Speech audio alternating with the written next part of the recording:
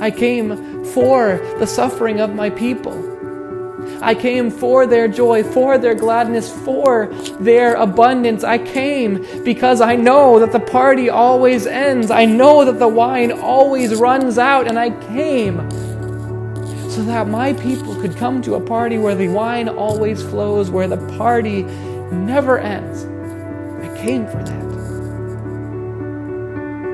I came to remove from my people, remove their guilt from them, conquer sin for them. I came to remove the things that separate them from God.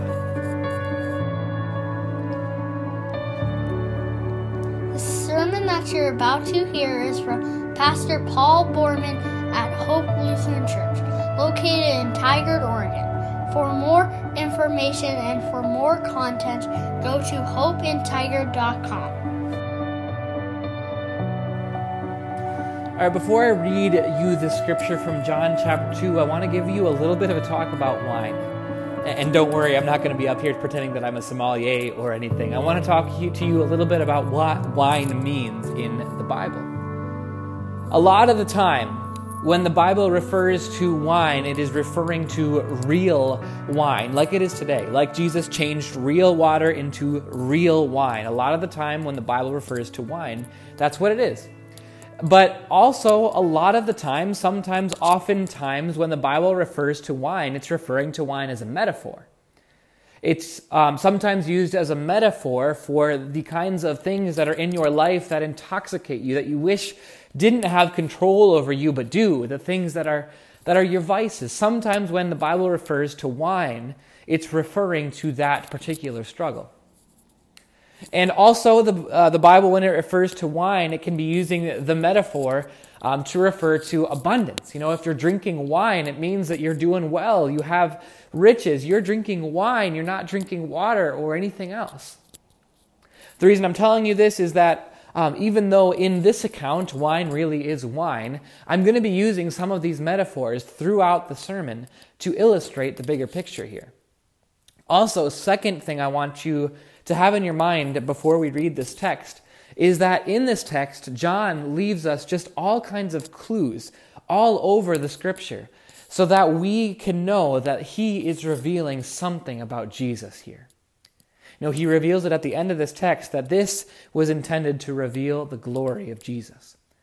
So I want you to open your heart to this text. I want you to open your heart to have an epiphany here this morning, whether this is the first time you're hearing this text or whether it's the 1,000th time that you're hearing this text. We'll read from John chapter 2, verses 1 through 12. On the third day, a wedding took place at Cana in Galilee. Jesus' mother was there, and Jesus and his disciples had also been invited to the wedding. When the wine was gone, Jesus' mother said to him, "They have no more wine." "Woman, why do you involve me?" Jesus replied. "My hour has not yet come." His mother said to the servants, "Do whatever he tells you." Nearby stood 6 stone water jars, the kind used by the Jews for ceremonial washing, each holding from 20 to 30 gallons. Jesus said to the servants, "Fill the jars with water." So they filled them to the brim. Then he told them, "Now draw some out and take it to the master of the banquet." They did so, and the master of the banquet tasted the water that had been turned into wine. He did not realize where it had come from, though the servants who had drawn the water knew. Then he called the bridegroom aside and said, "Everyone brings out the choice wine first, and then the cheaper wine, after the guests have had too much to drink. But you have saved the best till now." What Jesus did here in Cana of Galilee was the first of the signs through which he revealed his glory. And his disciples believed in him. After this, he went down to Capernaum with his mother and brothers and disciples. There they stayed for a few days. This is the word of the Lord. Yeah, thanks be to God. There is a much bigger picture here. There's a much bigger picture than just the picture of water and then wine. And John gives us a ton of clues to let us know that there is a bigger picture that we need to be seeing. The first one of those clues is the countdown, the first words of the text. And I guess technically it's a count up, really, because this is the only time in John's gospel where he counts up to anything. And whenever there is a countdown, you know that what's coming at the end of it is something worth paying attention to. You know, it's like the countdown on New Year's Eve to the new year, or even if it's like the countdown that we have on our live stream that counts down to worship each Sunday morning. The countdown counts down to something that we need to be paying attention to. And this is the only time, I thought this was interesting, that this is the only time in John's gospel that he counts down or counts up to anything. The other gospels, they have it in their gospels that they count up to Jesus' resurrection. But John only does it here. He's letting us know that this is important, that there is something big, there is a big picture in this sign. And that's another clue that there's a big picture, that John calls this a sign. He doesn't call it a miracle, he doesn't call it a wonder, he calls it a sign. Because he wants us to know that this isn't just a raw display of God's power meant for the people at the wedding and meant for us to be sitting there with our jaws on the ground. That's not what Jesus' purpose was here. His purpose was to give us a sign. And what does a sign do? A sign points to something that is bigger than itself. So John tells us that this is a sign.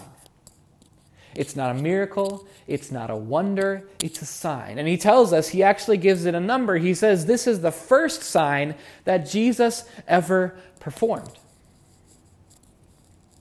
He's letting us know this is part of a much bigger picture. This is a sign pointing to that bigger picture. And this is part of the first things, right? Last week we looked at the first words of Jesus that John recorded for us. And today, as we continue to try and get our arms wrapped around Jesus and what he's going to be for our lives, now John reveals to us Jesus' first sign. And he's actually the only gospel writer who writes down this sign. He's the only one who records it.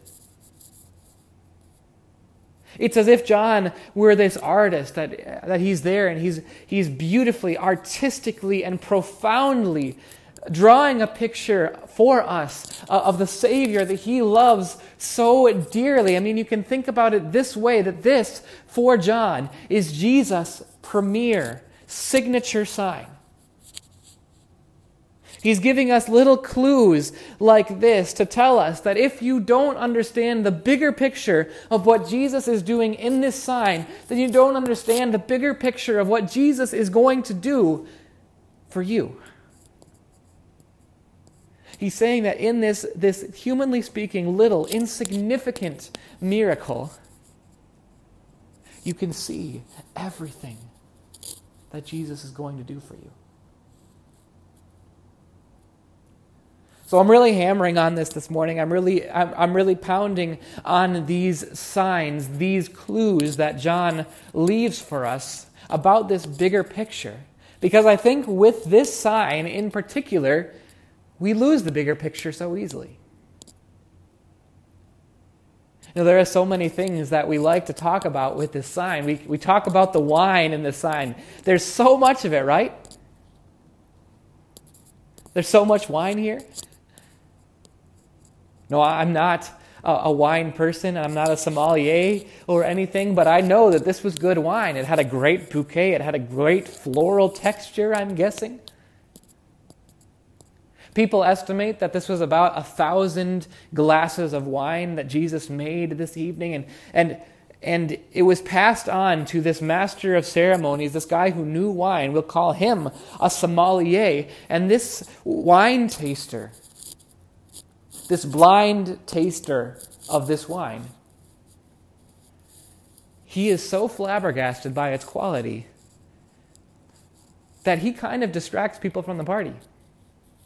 He yanks the groom out of his own party in order to give him a piece of his mind. He says, "What do you think you're doing? You are making your party a whole lot less than it could have been. No one's going to remember this. You should have given me this wine first to give to people. Your party would have been so much better." We lose the bigger picture in that because we love talking about the wine.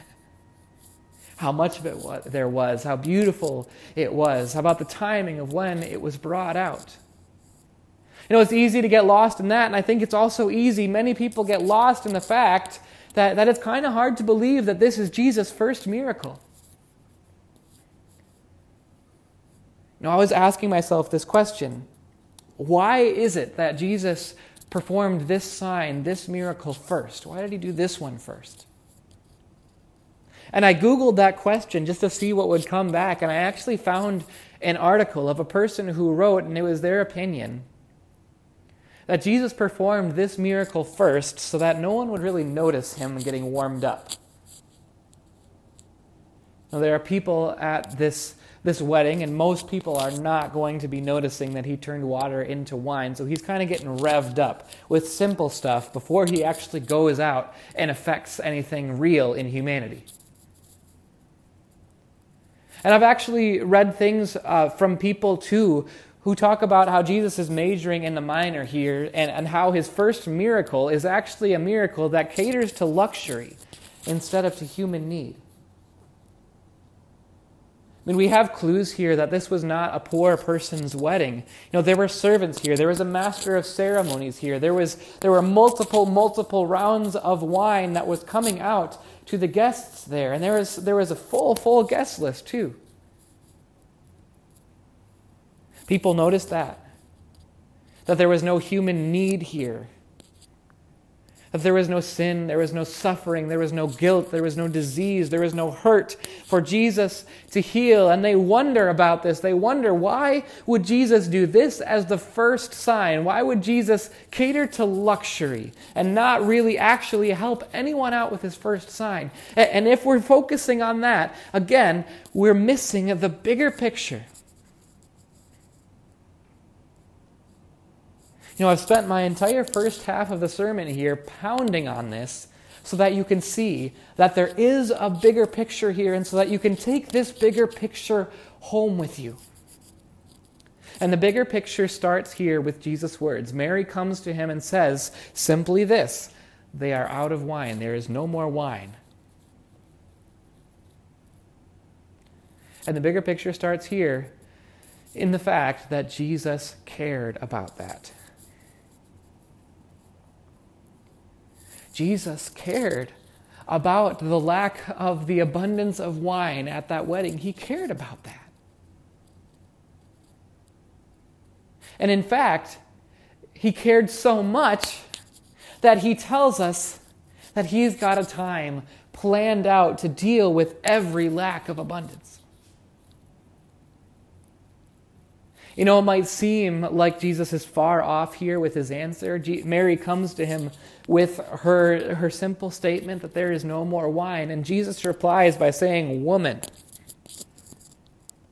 And by the way, if you're a mom, you understand how that might feel if your son comes up to you and calls you woman. It feels like Jesus is pretty detached here. He says, "Woman, why do you involve me in this?" It seems like he is utterly detached. If we don't keep on reading, it seems like Jesus is just upset with Mary, that she's just bringing him peanuts when he is here for something greater. But here's the big picture again. Jesus cared about the peanuts. Jesus cared about the wine. And I'll back out of this for a second, and I want to mention this insight too. That you can track this in the Gospels, and you can track this in the entire rest of your reading of the book of John.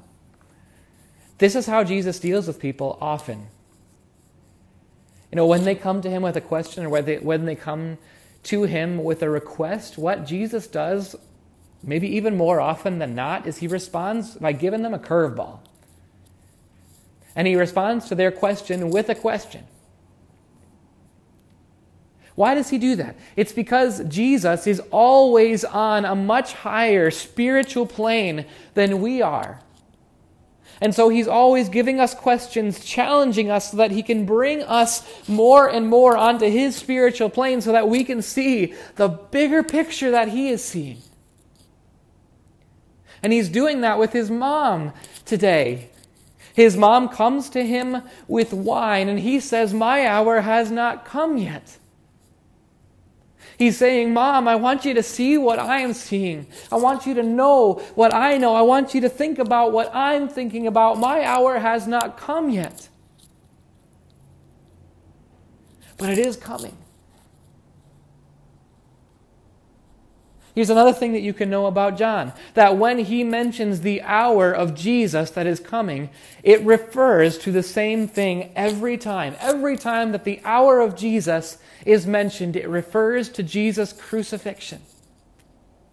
It refers to his death on the cross.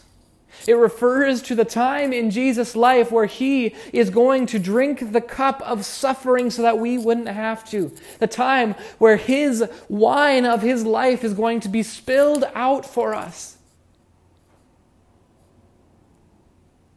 He says to his mother, "My hour is not yet here." But Mom, I came for that. You know that. I came for the suffering of my people.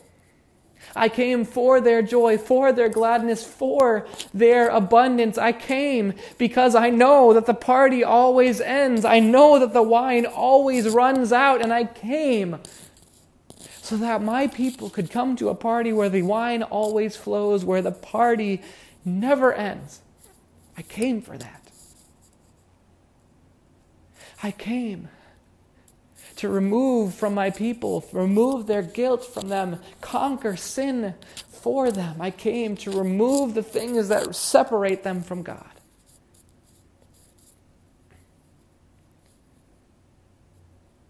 There's a bigger picture here. Jesus didn't just come to deal with a social blunder here. He came to let us know that his hour is coming. The hour when he is going to wash away the sins that separate us from the blessing of God. That's why he gave us this sign. That's why John emphasizes this sign so much, so that we know that Jesus is the one who came to make the goodness of God overflow in all of our lives. That Jesus is the one who came to make the wine flow forever in your life so that your life can just be one big, beautiful, joyous banquet. That Jesus is the one who came to drink the cup of God's wrath so that you would never have to. And what he's doing in this sign is he is pointing to that hour so that you can believe it. So that you can know it, so that you can understand it, so that you can trust it in your heart. You can have that epiphany today. See, that's what I want you to know today. That's what I want you to take home. That's what I think John wants you to know from this text. These are his final words that he gives us about this sign. He says that Jesus' disciples believed in him.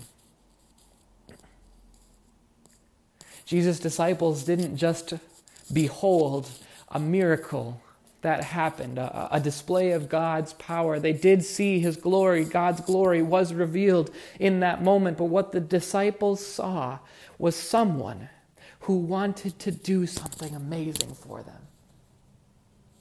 To take away their sins. To make the wine of joy flow forever. And they believed that he would do it for them. So here's how I want to send you home today. I want to send you home with this. First, a smaller application, but an important one nonetheless. Jesus cares about the little things. And he cares about them a lot. He really does. You can see that in the way that he turned water into wine to solve the problem of wine running out at a wedding. He cares about the little things, and he wants to hear about your little things so that he can answer them. Here's the second thing. If you're a person whose life is going really well right now, here's what you get to believe out of this text. You get to believe that Jesus came to make it even better. You get to believe that Jesus came to top off the cup of your life, to fill it up so that it overflows. You get to believe that. And if you're someone whose life is not quite going all kinds of the right ways, if you're a young person who is wondering what to do next, if you're someone who's got a relationship that is really causing them pain, if you're someone who's looking at a bank account and wondering how it's going to work out, if you're someone whose professional life is in doubt right now, here's what you get to believe. You get to believe that the wine will never run out. You get to believe that there will always be joy for you. And you get to look forward, just like Jesus did in this text, to your hour. Because just like Jesus was looking forward, you get to look forward because your hour, the best moments of your life, both here on earth and eternal, are yet to come. So I'm going to get cheesy here for a second. Maybe you'll laugh at me, maybe you won't. Here's what I think we should do today in our hearts. Cheers to that. I think we should raise a toast to that in our hearts, because there will always be gladness for us. That is why Jesus came. That is what he is making a sign to us in this text today. That the wine will never run out. That his hour has not come yet. That our hour in heaven has not come yet. And here's something that everybody in this room needs to believe here. There are no more final emergencies for anyone. The worst thing that can happen to any single one of us today is that we get to party with Jesus now. And here on earth, this is what we get to do. We get to wait for the party that will never end. The party to end all parties. You can believe in that. Or just like John said, you can believe in him. Let's pray. Lord Jesus, all of us come in here today with different needs and with different lacks. Today we saw a bride and a groom who were running out of wine. Us here today, we have righteousness, we have sin. Lord, you are the one who changes sin into forgiveness. Lord, some here are coming in with life circumstances that aren't what we want them to be, but you are the one who turns water into wine. Lord, some people came in today with worries about what will happen. I ask you to help us to see that you are the one who turns our worries into kept promises. Lord, open our eyes today so that we can see your glory. Open our hearts to see that you are the one that we can trust to take all the way to blessing. We pray for this in your great name.